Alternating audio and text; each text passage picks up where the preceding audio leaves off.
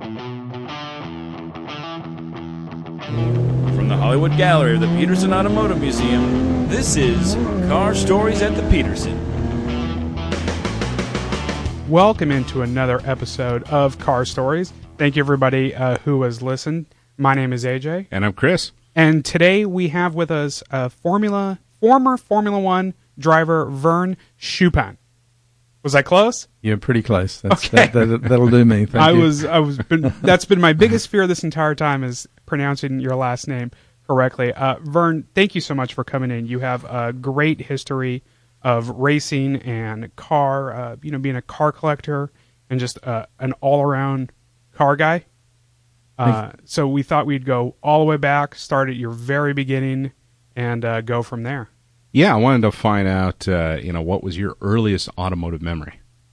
Well, it was my my dad and my grandfather used to take me fishing, and we used to drive out on a very quite a rough road, an unsealed road, and my dad had a Fargo ute, and he would let me sit on his lap and steer the car, and or steer the ute, and my granddad sitting there, and my father would go fast enough that he would, actually, get into a slide through some of the turns, and I would put some opposite lock on, and I can remember my dad saying, to my granddad, hey, have a look at this. And so, about how old were you at this time? I was probably only 4 or 5 years old. This was early day, rally driving or drifting down in Australia. Utes are really popular down by you, and I always think they're the neatest cars, and unfortunately we don't have them up here anymore. No, it's a shame. I mean, we all, as kids growing up, it was cool to have a ute, and I had probably more utes in my early days than I had cars, because they were just considered, as I say, very cool to have, and if we would go surf, and we'd sleep in the back and this kind of thing, and go-kart race, and of course put the go-karts in, and perfect combination of style and utility. They were. They're essentially an El Camino or a Ranchero is a ute, and I love the story. They started down in Australia where a woman, like in the early 40s, 1934 wrote a letter to Ford saying, "I'd like a car that we can put the pigs in, and we can drive to church." So that you somehow combine the two, and you should probably drop the pigs off before you get into church. They're very religious pigs. They're devout pigs.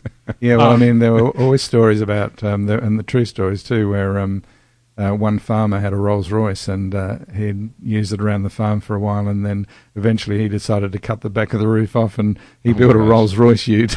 Wow, I'd love to see that. You've got style and cargo. So how is growing up in Australia as into cars? How does that differ from America, and kind of what got you into a passion for cars? Well, I think it was quite similar in many ways, although we didn't have the hot rods and things like that. But growing up with cars, with my dad was a car dealer, and he sold Chryslers, and he sold the British cars, the Standard Motor Company. They made a car called the Vanguard, and so Dad was a dealer, and I sort of grew up with the cars, and then learned to drive at a very young age, because he had a garage business, and this was in the southern part of Australia, almost on the fringe of the outback, but it was a town where we were on the coast, and we had it very close to some of the big iron ore deposits, and so we had a shipbuilding industry, population of about 10,000 people, and guys like me I was just craving to get my license at 16, and I couldn't wait. As a matter of fact, I went and sat for it a week before, and they didn't look at the date of my birthday, so my license actually turned up before I turned 16. But I'd been driving I had my own car for I started work for my dad at 14 as a panel beater spray painter, and I bought Dad, it was one of Dad's old cars that he used to lease cars to the mining company, and it was an old Hillman, known as a Hillman Minx. Okay, yeah. A 1950 car, and so I spent my first year as a apprentice and learning my trade, and in my spare time doing up this Hillman, and then so that was finished a year before I was had the license. But my mates who had licenses would drive me out of town, and then of course I would drive the car through the bush, and just it was I'm sure not too different from growing up in parts of the United States. Yeah, you find the way to sneak out and go where nobody can see you, so you can That's right. drive that car. Yeah, it was like when I went to get my first motorcycle license. I went into the police station, and at that time you still had to do a test, with a policeman behind you. And instead of that happening, when I tried to book him for the test, the guy, the constable, just signed it, and he said, "There you go." And the other, his colleague said, "Well, what kind of a test was that?" And he said, "Well, he can ride a motorcycle." He said, "I've seen him." I feel it was a simpler time. It was a better time for someone growing up who was into cars. It was pretty sensible. Now it's probably a little more strict than that. So when did you go from, because a Hillman Minx is not known as the quickest car in the world. No, were you doing go-karting before? No, I was. You drove a car? Or? No, I didn't. I didn't go kart until I was sort of, I guess 17 or 18. But what I'd done was start to build a racing car, and my father, I started gathering some bits together. I was going to build a single-seater car known as the Formula Junior, and so I got a Volkswagen transaxle and things like this, bits that they used to use on those cars. And my father was horrified, and he just said, "There's no way you're going to go motor racing," And eventually, he thought maybe go-karting would satisfy me. And he came to me one day and said, "Look," he said, "if you give up this motor racing idea, I'll help you buy a go-kart." And probably the worst thing he did, because I had quite a good go-kart career. I won the state titles several times, and only fueled the fire. Yeah, right? it really, Yeah, it really did. Yeah, I feel that's like a father or someone saying, "Look, if you get off drugs, I'll buy you a beer." Yeah, If you give up the hard stuff, Yeah. I'll get you a carton of cigarettes and a case of beer. Who were you looking up to as like a race car driver? I mean, what was sort of the era of what you were watching, and got you into it?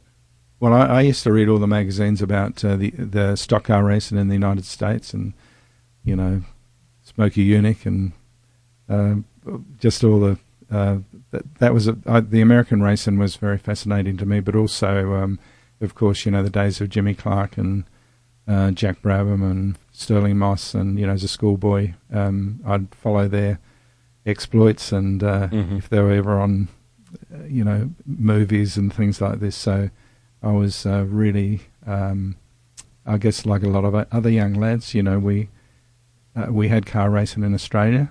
Sure. But the first race I saw was in 1956. It was the Australian Grand Prix, and there was a 250F Maserati owned by a driver by the name of Reg Hunt, and everybody figured he bought this new 250 Mazda in, and everyone figured, well, he's going to win the Grand Prix. But that year, Jack Brabham also arrived with it was known as the Bobtail Cooper, and it was a rear-engine Cooper Climax sports car essentially. And anyway, he beat Hunt in the Mazda, and that's kind of stuck in my memory. And I eventually, when I became a professional driver, I became very good friends with Jack, and continued right up until the time of his death a few months ago. Wow, that's pretty incredible. So your path that you took through racing, of course, you started in the karts. And your dad didn't want you to go any farther than karting. Mm-hmm. How did you take that next step? Was he with you by the time you took that next step? Was he okay with it, or you just went on your own? No, I just had to give that idea up altogether, and I went off on a working holiday around the world in 1965 with another mate, and I'd planned to go for 2 years, but I'd also started going out with Jennifer, my wife, and I decided that, if I'm away for 2 years, she won't be there when I come back. So I only went for 4 months. And we got married in 1967. And then I announced to her that I'd still like to have a go at, racing cars. Mm-hmm. And let's go to Europe and have a couple of years, and if I don't make it within 2 years, I'll do what you want to do, you know. And, Yeah. but we'll have an adventure during that time. And, Sure. So basically, I bought an old Ford van known as a Ford Thames and fitted it out for camping and towing the trailer, a race car trailer. And we put that on board a ship in Adelaide. And we also, Jennifer and I, were booked on the ship. And so we sailed to Adelaide with the van and unloaded in Southampton. And the first thing was to then find a cheap Formula Ford. I only had $5,000 saved up, which is about £2,000. So I found this not particularly competitive Formula Ford, which I paid half the money for, was £950, and off we went racing on weekends. We'd race every weekend, sometimes 2 times, Saturday and Sunday. And that was the very end of 1969. I had my first sort of Formula Ford races. And when you got the Formula Ford, when did you start winning and becoming competitive and start to stand out as a race car driver? Well, I for a start, the Formula Ford was very disappointing after a go-kart. A good twin-engine karts we had back in those days at 200cc with McCulloch engines. Quick little kart. Yeah, and slick tyres and all the rest of it. So the Formula Ford was a real disappointment. I thought that was, underpowered and terrible tyres. We had treaded tyres on them. Yeah. And they were obviously deliberately done for cheap racing, to begin racing, and all the cars are essentially the same. So every weekend in Britain, there were a number of Formula Ford races around the country, and it was quite hard to get an entry.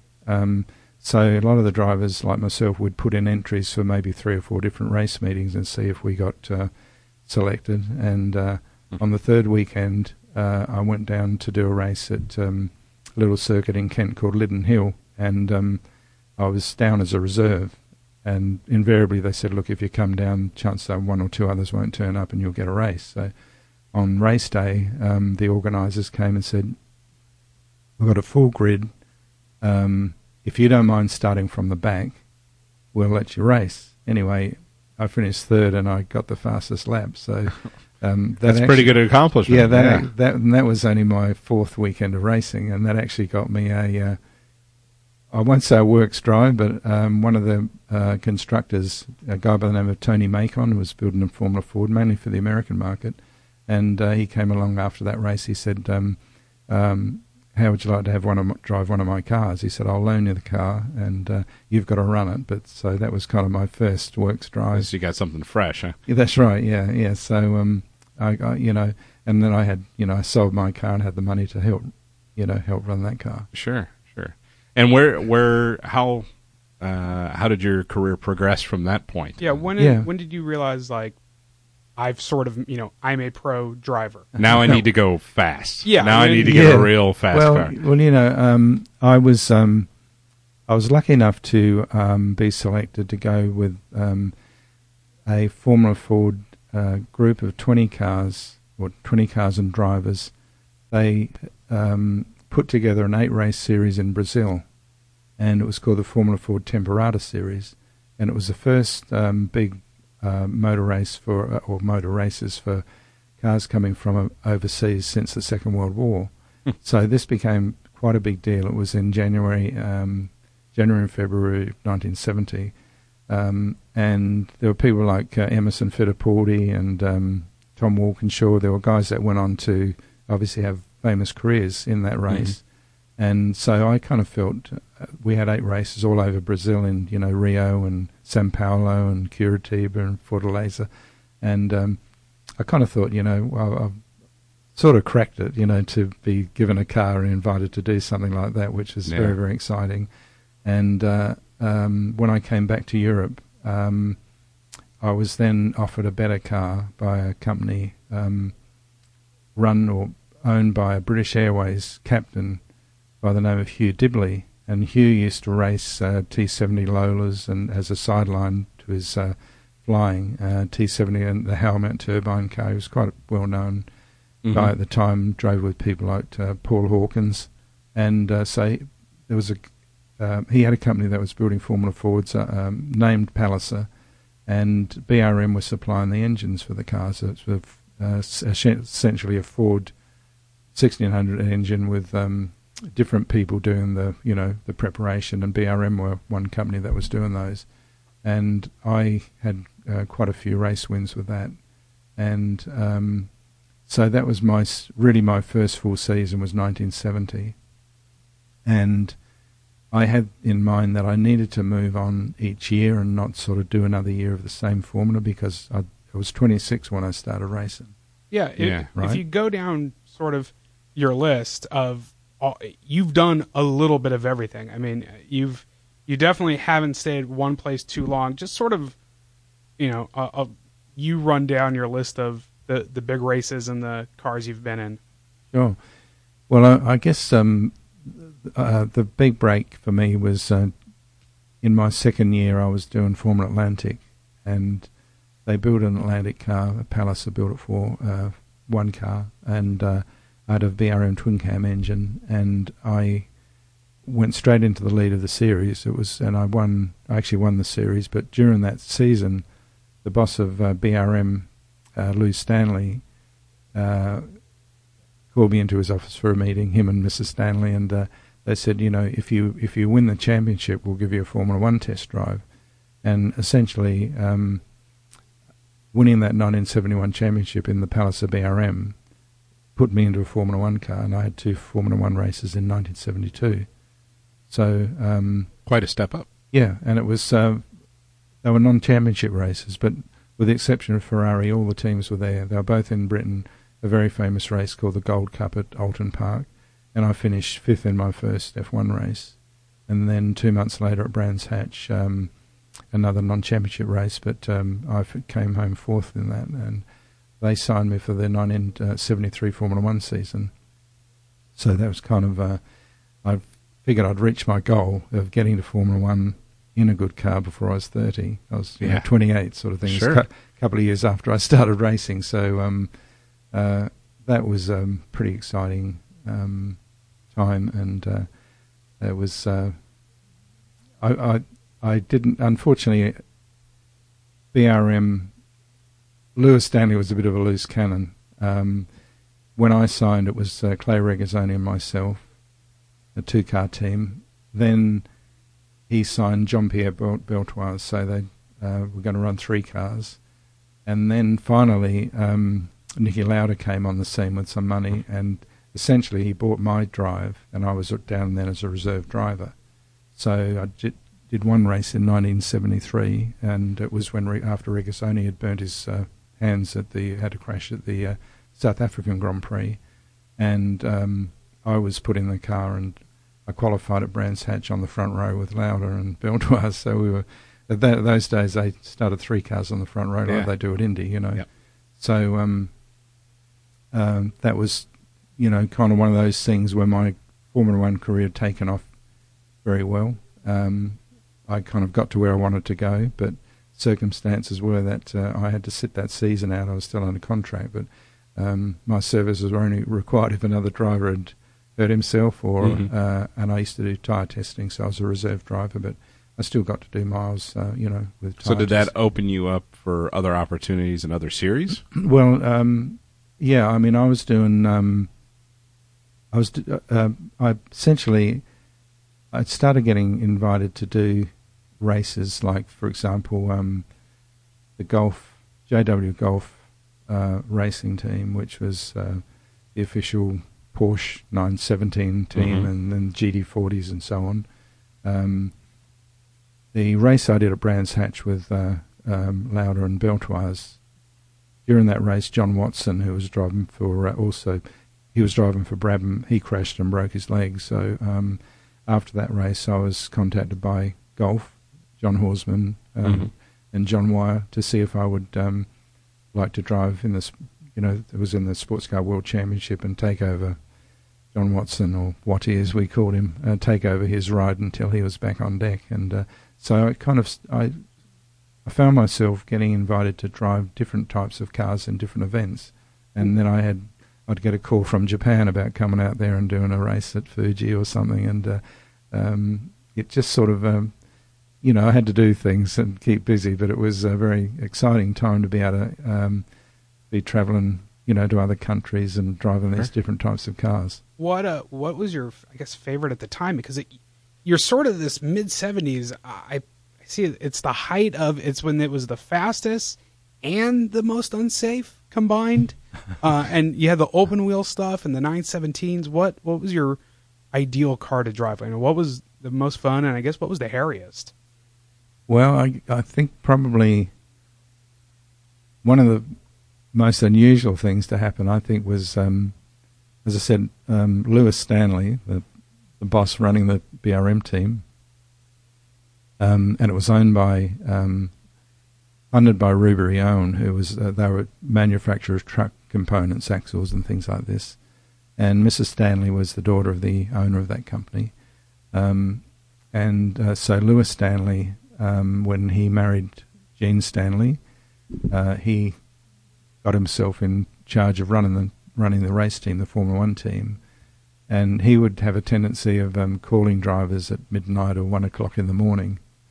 Not quite sure why, but anyway, if you got a call from Lou, it was going to be late. And I had this phone call, and I'd done the couple of... Oh, no, I hadn't actually driven the Formula One car at that time, but I was still in Formula Atlantic.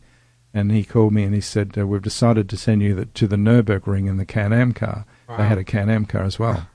And so my introduction to my first race outside England was on the famous Nürburgring circuit in a 8-litre monster of a car. Oh my gosh, you didn't start slow, did you? So I jumped from 175 horsepower single-seater on races around England and into a Can-Am car around the Nürburgring. What was on that straightaway, what you're going over 200, right? Yeah, in sure. that car. I mean, that is, you just have to be insanely fast and doing Can-Am on the Nürburgring. How intimidating was that track? Well, I put a lot of miles on a rental car, sort of making sure I knew which a lot of corners looked very similar, so you had to absolutely... it's such a long track. Do you know how many... Yeah, it was about 14 Ks. 14. So how do you... I know drivers tend to try to memorize, okay, this is the spot where I want to turn for this curve, and that, I want to brake here. Yeah, there wasn't racing kind of... simulators back then. No, right. That's right. How do you memorize 14 kilometers of turns, places to brake, hills? How do you get enough of that information stuck in your head so when it comes to race day, you're not going, am I going left or right here? I can't remember. No, you've got to have a pretty good memory, that's for sure. And the simulator of the day was a rental car just to sort of do, and it took a long time. I was just going to say, how many laps do you go around there before you feel like you know it? Well, I suppose I did maybe 20 laps, but I wouldn't. What happens in a race, you find every lap's quicker than the last one, because you're still... Right.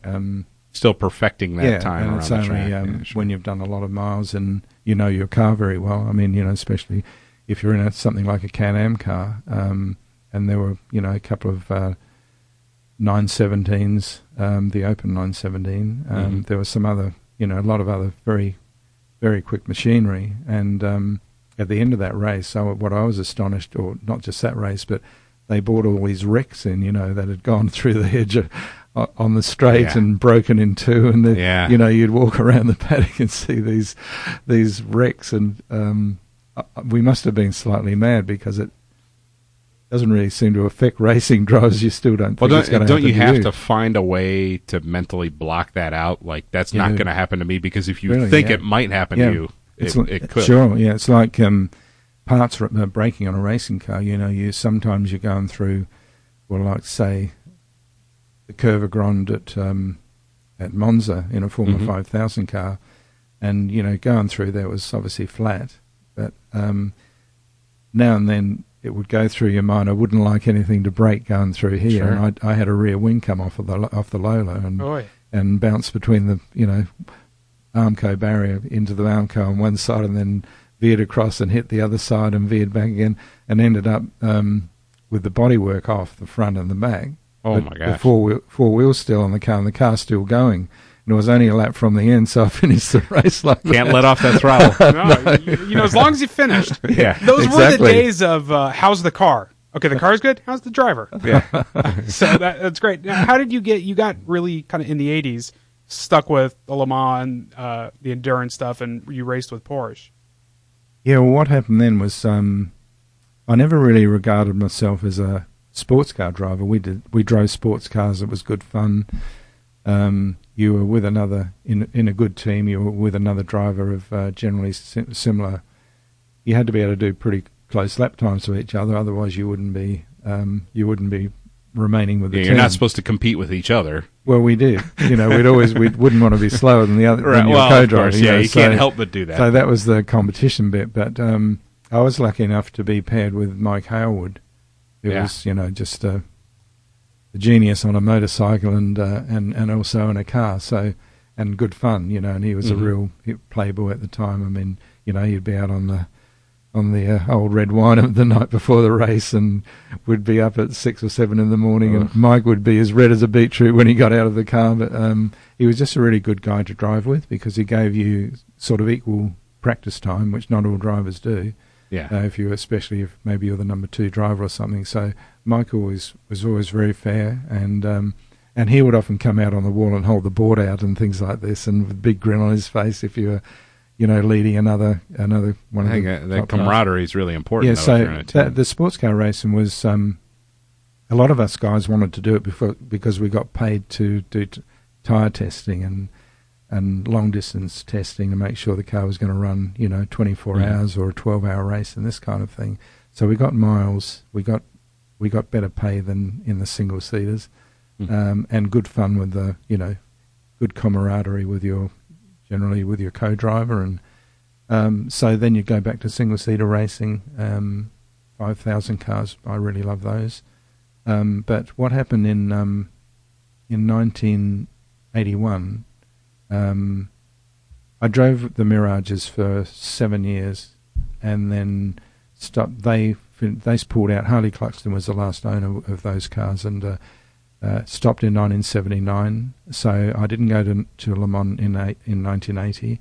In 1981, I was driving at Indy. I had my own McLaren, an M24 McLaren, and I finished 3rd in the race behind Unser and Andretti. And when I got back to we lived in Scottsdale, and Jennifer and I drove back to Scottsdale, and there were all these messages from Manfred Yankee at Porsche saying, please call, which I did, and they what had happened was Rick Mears was going to drive at Le Mans that year, and during the 500 they had a pit stop fire, and Rick had some burns to the face and so on, so he couldn't go, and so Porsche were trying to get hold of me and invited me to go over, and so I had my first race for Porsche in a 936 Porsche, and that kind of started my, I suppose, long association with Porsche, and particularly with Le Mans, and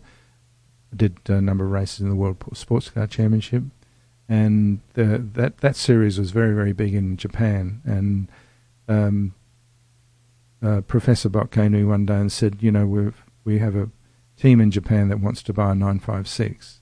They want a works driver, and wondered if I'd like to, go and do that. So that appealed to me. I'd done some races in Japan, so I went out and drove in this 6-race Japanese series, and won 5 of the 6 races. So I sort of, drove then at Le Mans for Porsche, and I was doing this sports car series each year in Japan right through the 80s. And you were driving with Curly Haywood and Derek Bell, and I mean, this was probably the most iconic time for Porsche in sports car racing. Yeah, I mean, Porsche they were not great payers, but the drivers, we all complained about the money, but the thing is that, they gave you the best chance of winning, and that's what it was all about at the end of the day. So, and I really enjoyed sort of the different, sharing the car with different guys who, they're all good drivers. Jack Lafitte and Jerry A. and Alan Jones and I drove together. Brian Redman, Curly Haywood, Al Holbert. There's a whole host of guys there that were just great guys to team with. You ran Le Mans in, what was it, 83 with the that's right. Rothman. With the Rothmans. I drove the first year of the Rothmans 956s was 1982, and we had the 1, 2, 3 finish that year, and I was Jochen Mass and I finished second. We shared the car that year, and I also shared the car with Jochen in the first race in 1981 in the 936 Porsche. So, and then of course in the 83 race, I had my win with Hurley and Al. What is that like, winning Le Mans?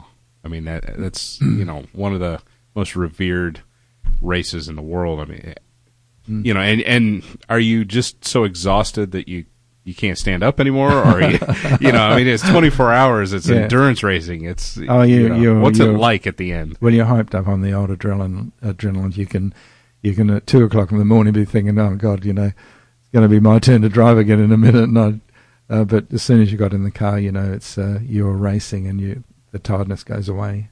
And I was always curious: is it possible for you to actually get some sleep when you're not behind the wheel? Well, I guess everybody's different. I've seen drivers just fall into the caravan, go to sleep. Oh, okay. Or motorhome later on. In my case, I've always suffered a bit from insomnia. I don't sleep very well at all. And certainly at Le Mans, you've got a French commentator droning away all night, and the car's going round and round. And I'd lay down, but never slept. Well, at least you'll take the night shift then. If you're well, I mean, the first year I went was in the Mirage with Mike Harewood and John Watson, and I was kind of there to do the night shift, to give both of those guys a longer rest. And going into the third hour, I'd done 2 hours in the car and refueled to go out again, and I spun. Somebody had gone off the road, come in onto the Mulsanne Straight and cover the road in. They used to have these very fine gravel, banks in those days, and so covered the track in, essentially marbles. And as I came onto the straight, I spun and hit the Armco going backwards at an angle and flipped the car over. Oh my gosh! So I wasn't very popular. We were running third at the time, and my biggest fear, I'm upside down in the car in the dark, and I was just thinking, what the hell am I going to tell John Wire? And you're not thinking, is this car on fire, or can I get out? You're just worried about what they're going to do. Well, I mean, at the time, it's a pretty nasty feeling being upside down in the dark like that. You're sort of certainly praying that they turn the car back over before it, catches fire or whatever. But then it was the dreaded John Wire. They called him Death Ray. He would look at you that way, and people said, "Oh, what did Death Ray say to you?" So I said, when he asked me what happened, I said, "I've turned the car over." And he said, "You haven't." I said, "I have." I thought that was my first and last Le Mans at that time. So how is your life outside of racing? Because you also have a prominent car collection, is another reason why you're here. So when you're racing, because you hear this from both ends, where they race cars and they love cars, and outside of it, or because I'm a race car driver, I can drive an SUV. I don't have that need to have a sports car. Were you always a car guy? Yeah, look, I was certainly in the early part of my career. As soon as I got the Formula One drive with BRM, I ordered a Dino Ferrari. I'd never owned a sports car, so I thought, and I went to Italy to pick it up, and they showed me around the race shop, and then said, this, I think it was Dr. Buzzi. He said, "Would you like to meet Mr. Ferrari?" And I said, "Oh, wow. Yeah, absolutely." So he took me into Enzo's office, and Enzo was sitting there at a round table, and a couple of his other people there, and he chatted away to me through an interpreter. And because the comment I remember more than any, he said, "Mr. Schuppan, maybe one day you will drive for us." And in fact, it's quite, I suppose, topical that the car I now own, the Ferrari 275 GTB4, which is the ex-Steve McQueen car, and following the restoration of that car by Ferrari, Classic and Sports Car had arranged with me to do an article on it, and they wanted to drive it. And I wasn't that keen on the idea of them rushing around in my fully restored, GTB4. Anyway, cut a long story short, I went to Ferrari. They said, "Look, we've got a really good guy, James Elliott. He's proper, respectful guy in terms of the cars and so on and so forth, and you can go with him. So we went there, and I was we were told there was no chance of driving the car at Fiorano, so I was imagining us going around through traffic and trucks and all this kind of thing. Sure. But the night before, when I went there, we all met together for dinner, and the marketing lady said to me, look, Joanne Marshall was her name. She said, got some good news. We can run on Fiorano tomorrow.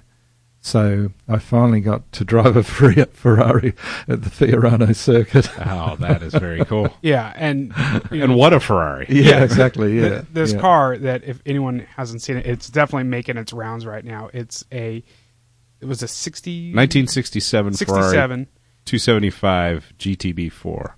And that car by itself is an iconic, valuable, rare Ferrari, but yours is previously owned by Steve McQueen, which, it makes it the Ferrari to have. How long have you had it? How had you come about it? Well, I've had it for 4 years.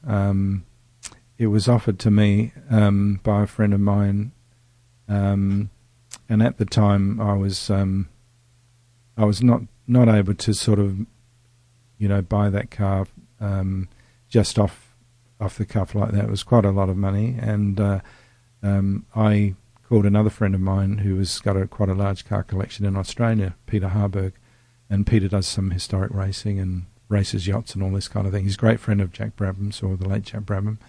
And so I said to Peter, you should buy this car, and, it's got this great history. And he said, well, I don't know, that's the Steve McQueen thing means very much. Little did he know. Yeah, exactly. And I said, well, I think so. I said, but it's a great car anyway, and it's and Peter loved, he loved convertibles, and so he loved the car. And so what happened was we kind of bought it together, but my idea was that it should be restored by Ferrari back to the original. Sure. And Peter's idea was, he was I persuaded him that we should send it to Ferrari, and they were very, very interested in that project, and particularly because of the history of the car. And so he said, all right, well, okay, let's do it. So, paid the deposit and booked it in. Ferrari normally say, you better allow a couple of years, and I think that's just for any restoration that goes through there. They won't sort of commit to having it finished within 12 months or anything like that. Yeah, you never know what you're going to find once you peel the paint off. So, they said, we'll do that, but, allow 2 years. It might be sooner. And so anyway, Peter then sort of thought he didn't really want to do that, and he'd sort of, liked the car as it was, and he offered the car to me, at a reasonably healthy profit. And so that... that's sure nice of him. Yeah. Well, fair enough. Yeah. I'd sort of got really keen on this idea of it going back to original, and especially Ferrari was so keen. And and this car, when you got it, you said it was a convertible, but now, we just saw how gorgeous that car is. It's definitely not a convertible. No, but it was an absolutely beautiful convertible. That car was a concourse car. So what happened to the car prior to you getting it that made it a convertible? Who cut it up, or why did they cut it up? Well, the Nart Spider had come out. Steve McQueen bought, as you know, a Nart Spider, which was rear-ended by a truck or pickup. He bought it, he had it customised by Lee Brown and repainted, and drove it out and had it hit 2 days later, It's very badly damaged. And he bought another 275 GTB4. I was told by Chris Vandergriff that he'd actually ordered that car, the Berlinetta. The Nart Spider was flown over from Italy. Lee Brown, who used to paint Steve's cars, he painted his Cooper Mini, and so Steve called him up and said, pick the car up, and this is the Nart Spider I'm talking about. I want to paint this. described the blue he wanted and so on and so forth. And he was very particular about colours. And when you talk to Junior Conway and Lee Brown, they often painted a car 2 or 3 times until they got the colour just right. Yeah. But when the Nut was crashed, the GTB4 arrived while the Nut was before they'd even started any repairs to it, and it was sitting in Lee Brown's shop. And so essentially, the car arrived. It was a gold colour, which Steve didn't like. Lee Brown repainted it this sort of red he calls Chianti red, a dark red, and Steve had that car for around 4 years, from what we've been able to ascertain with the research and talking to the second owner's wife, which is this second owner was Guy Williams, who was the famous Zorro actor and Lost in Space. And wait, why aren't they advertising this as the Guy Williams Ferrari then? well, He's the most recent celebrity to have it. We should be calling this the Guy Williams 275 GTB. It's Zorro's Ferrari. I mean, sure. This is the funny thing too. And when Ferrari knew that, they said, "Oh, Zorro was very, very big in Italy." He was really, yeah, the guy, bigger than McQueen in Italy. No, well, I doubt that. But anyway, it did have this incredible Hollywood history with the two actors owning it. And then Guy Williams sold the car it was sold in 1976 to J.P. Hine, a Californian. I understand he was an LA policeman. And J.P. Hine had the car was damaged shortly after he got it, and he took it to Junior Conway to repair it and strip it. He wanted a bare metal respray, but it sat in Junior's shop for over 4 years. And eventually it was sold that way, unfinished, to Robert Piniella, a trucking guy from Stockton, hauling fruit and stuff around California. And Bob Piniella also had other Ferraris. I think he had another 275 or 250 short wheelbase or something at the time. But he wanted a Nart Spider, which you couldn't buy any. There were 10 of them made. They'd all been sold. Mm. So the company in California, a coach building company, Straumann, acquired the original Scaglietti Bucks from the Nart Spiders, and he proceeded to build 10 more, or do 10 more conversions for customers that had existing 275 GTB4s. And so Bob Piniella sent the car to Straumann straight after he bought it. It went to Straumann and had the Nart conversion done to it.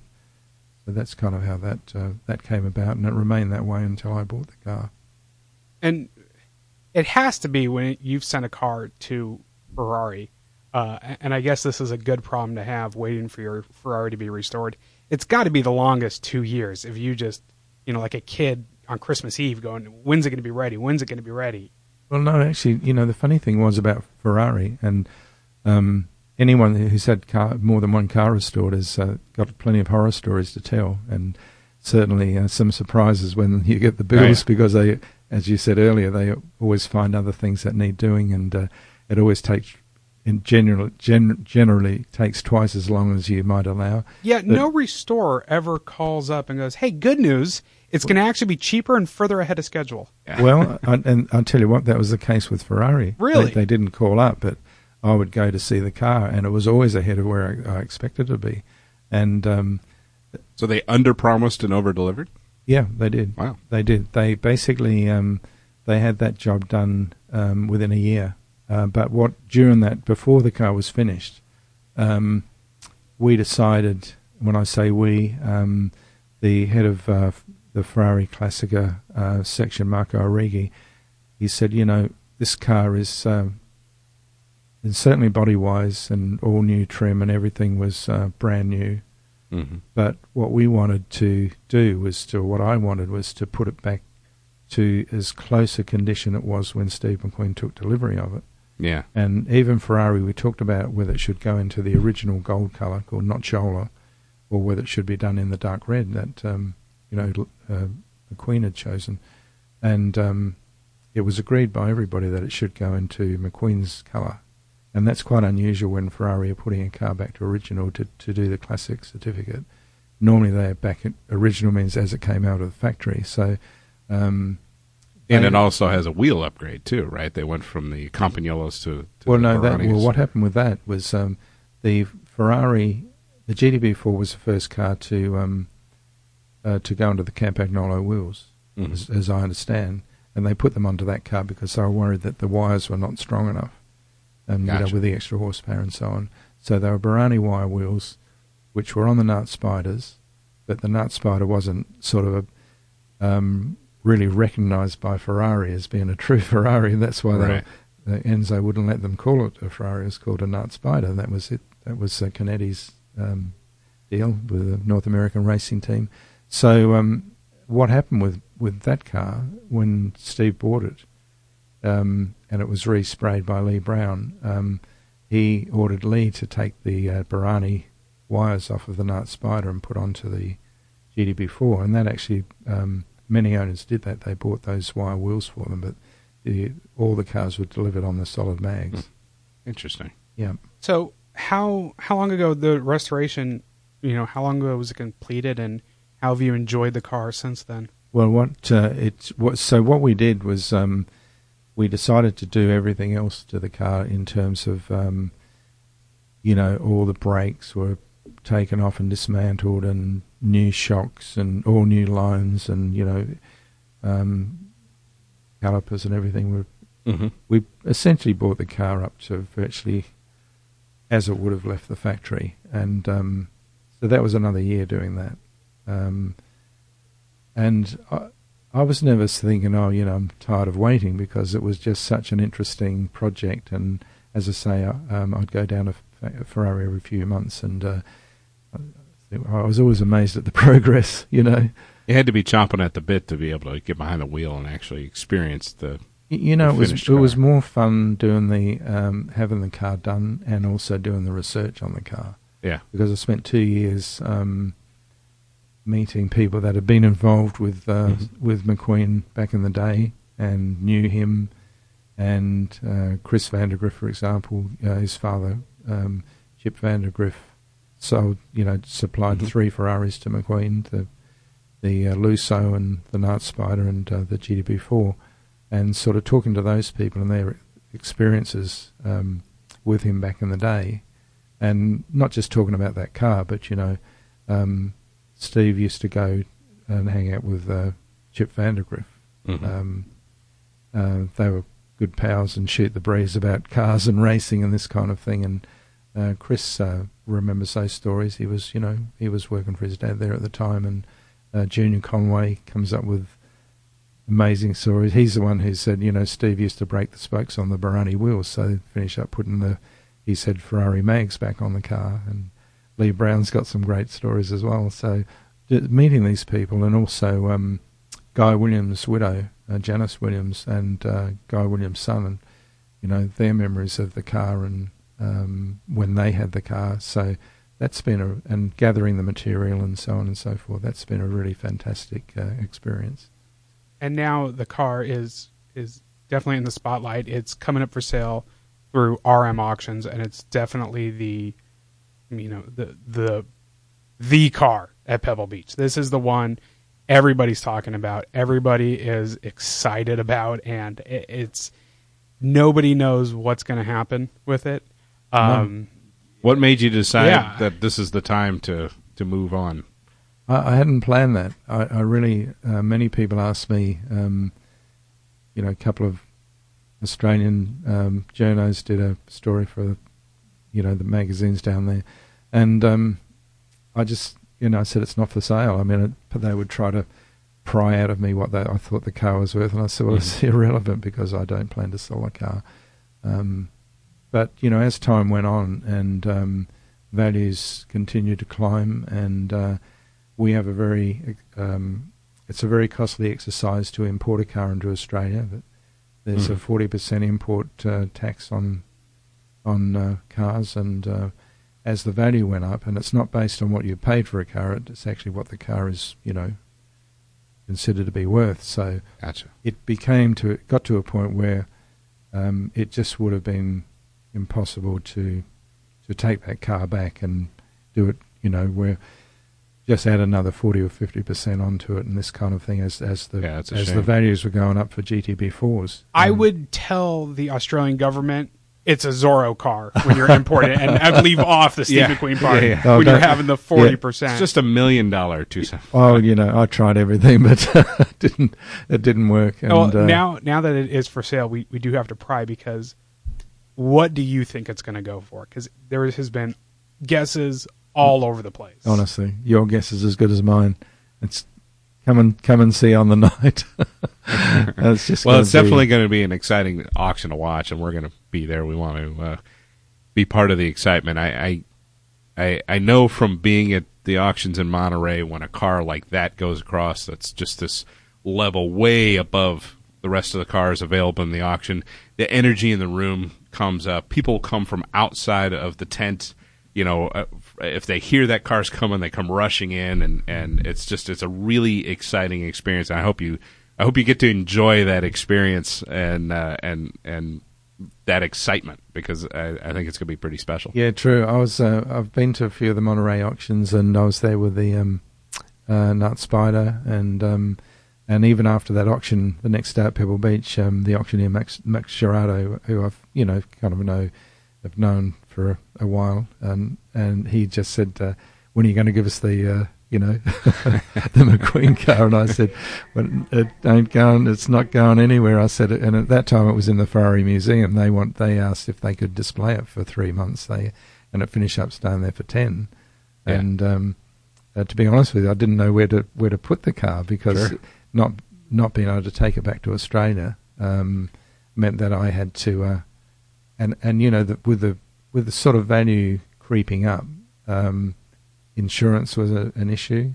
Yeah. And then I started thinking, a friend of mine, architect friend in Portugal, designed this beautiful home for someone, and he bought £250,000 worth of hand custom-made furniture in Italy. And the truck left Italy and never turned up anywhere else. It's never been found. That's a scary thought. All these things were going through my mind with my Ferrari. I thought, I can't drive it around and just park it on the street somewhere. Well, I guess we should also say then, for anyone who wants to see this car in person, and if you can't make it out to Pebble, at the Peterson Automotive Museum, starting right now, the car is on display with some other Steve McQueen cars. Our Jaguar XKSS that he drove, his Indian motorcycle. So we have a very neat little McQueen pop-up exhibit where the car just looks absolutely brilliant next to the Jag. Yeah, it's a trio of beautiful machinery, and they'll be on display here up until Pebble Beach. So if you get a chance, come by the museum and take a look at them. Yeah, it was a pleasure talking to you. I can't wait. We'll see each other up at Pebble, and after the auction, the drinks are on you. Well, once it sells. Yeah, I would say I'd be able to afford a drink or two from my friends. Well, we'll got to have you back after it sells and find out what your next project's going to be. So, Vern, thank you so much for coming in, and everybody else, thank you so much for listening. Thank you. Yeah, thank you. My pleasure.